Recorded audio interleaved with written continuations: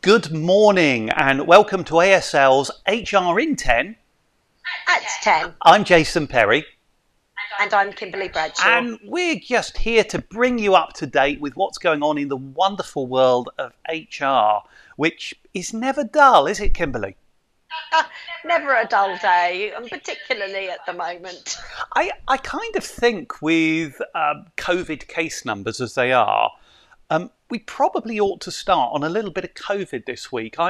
My own feeling is the numbers locally appear to be back at the kind of levels we saw in December and January. And anecdotally, we're hearing lots of stories of people not quite getting the rules right. And I think people are forgetting. Last year, we all knew what to do. This year, I think there's some problems, aren't there? There are, yes. I think we need to do some back to basics advice. One of the things I've mentioned to you that has happened, I've spoken to a couple of people in the last few days who have been into work for a week with COVID because they thought they either had a cold or the flu. And I think it's important both individuals and employers recognise that anyone with anything, any form of ailment related to, runny nose, temperature, cough, must absolutely self-isolate from the beginning. Yeah. And I think one of the things we probably ought to be looking at that I hoped would come out of this crisis is people would take a different approach to sick absence. It's easier for office jobs. I get that. We've all learnt we can work at home. So actually, there ought to be almost an automatic, I'm working from home today because I don't feel well, even if it's not obvious COVID symptoms. Yes, although, if you say that you're off sick, there's a financial implication for individuals, depending on the the sickness policy that's in place for each organisation. A lot of people that we know locally, for example, they'd go straight onto statutory sick pay, and they would be really struggling financially. Yeah, no, absolutely. And we had one case this week I heard about where an employer became very, very nervous because he'd heard somebody had lost their sense of taste. And what actually had happened is, I think this individual had said their orange juice tasted funny or something. So we need to go back and almost remind people what to do, when to do it. Yeah, absolutely. I mean, I think, like we were talking about earlier, there's extremes, aren't there? There's people that are reacting too much and people that are reacting not enough. Yes. We need to get more people in the middle. So, my advice to clients is basically, if anybody has any sort of symptom, send them home, send them off for a test and see what happens from there. Yeah. If they get pinged, they have to self-isolate. Yes. Nobody else does. Yes. Just because you had a good story there, didn't you? I had a call this morning from somebody who rang me up for advice because his boss had been pinged by the app yesterday and he wanted to know if he should self-isolate because he'd spent all yesterday with his boss. And the answer is no. I mean, the reality is your boss probably doesn't have COVID. The ping is a precaution, and a small percentage of those pinged will have COVID, but it's a precaution. His boss should probably be taking a lateral flow test every day, possibly even go and get a PCR test as a precaution. And now, if I were him, I would get a lateral flow test every day if I were cautious.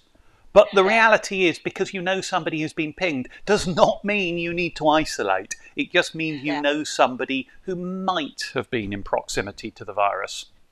Yes, and I think for clarity, all people need to be aware of is if you've been pinged, you need to self-isolate. Yes. If you have been in contact with somebody who has subsequently contracted COVID in, obviously not 6 months ago, but recently, then you need to self-isolate. Yes. And that is as simple as that. Yeah. And a word of best practice, I'd say, is if you have staff put phones in lockers, please get them to turn off their phone or put them, in Bluetooth safe mode, aircraft mode, whatever it is, to turn off the app whilst phones are sitting in lockers, because phones being next to each other all day in lockers will ping each other if one of those people tests positive a week later. So there's some simple guides on best practice as well, aren't there?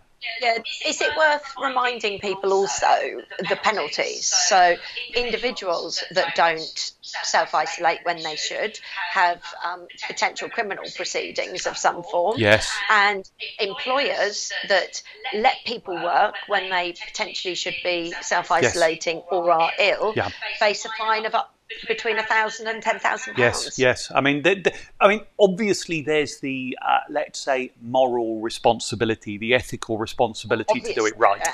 But you're right. Above and beyond that, there are fines, there are charges for getting this wrong. So do please take this seriously. Let's move on a bit. It's interesting as we move on to that because I saw this lovely story. My Italian isn't very good, so I'm not going to try and pronounce this company name. But an Italian firm that have decided that where they have staff who are refusing the vaccine, they're putting them on 6 months paid leave. I think that's a really interesting move. You know, a lot of people are going to be thinking, is that discriminatory? Is it not discriminatory? But absolutely, it speaks to protecting and duty of care to those vaccinated that want to be protected. Yes. And do you know, it's the first case of anything like this I've seen. And it caught my interest because it struck me, actually, it would be very, very simple to say, if you don't want to vaccinate, then you can work from home for the next 6 months to anyone who has the ability to do that. I know there are plenty of environments that it's not possible, but we've proved in the past year just how much of the British workforce can work remotely. So maybe those people who don't want to vaccinate can be almost isolated from your workforce by sensible precautions. You could take that a step further. I'm just thinking for some of our trades clients, for example, they're carrying on, they're all out on site and that kind of thing.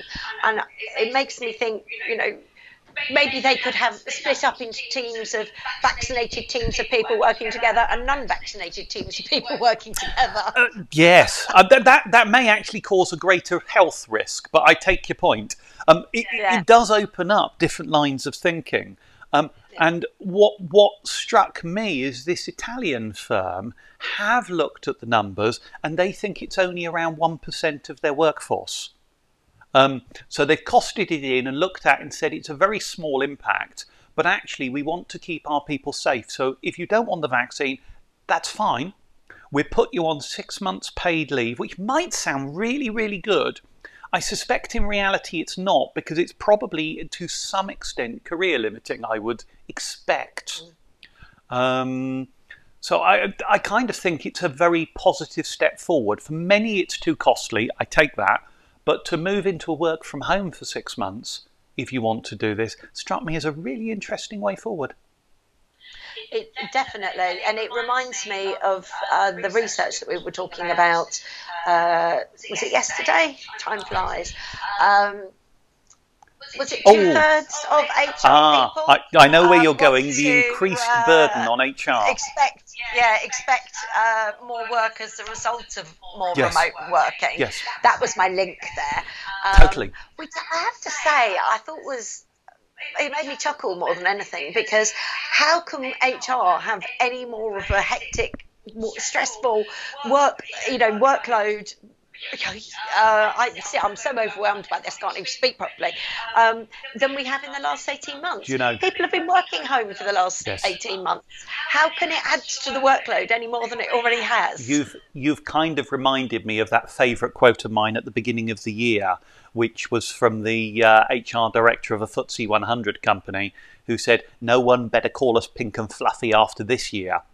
And you're right, we've done so much in the HR profession to support, to facilitate, to ensure people are safe, to ensure best practice, and to interpret rules that really are far from clear. But I think as we continue on this, probably the better interpretation of that survey is it's just going to continue at this really bad rate for a little while to come. But you're right, we've had this increased burden, and the very fact we're talking about new ways to deal with people who are opposed to the vaccine kind of sums it up, doesn't it? It does, yes. It's you know, I think I'm actually going to slightly miss the days of, oh, there's a new law coming in tomorrow for employment related purposes. Oh, but we don't have any guidance or any instructions on how it should be implemented. Never mind, let's crack on regardless. Under the circumstances, I think we've all done quite well. But I think so. yes, but look, this is, as I always say, HR in 10, and it's just been HR in 10 and a half.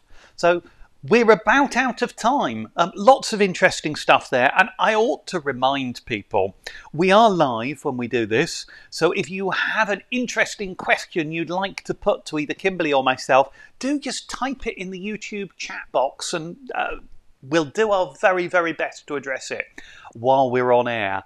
And if you like the content we put out, please click the subscribe to the ASL channel and follow it, and you'll get alerts when we're live. But for now, we'll say goodbye, and we'll see you again same time next week. Goodbye, see you next week. Thanks for watching. Bye-bye.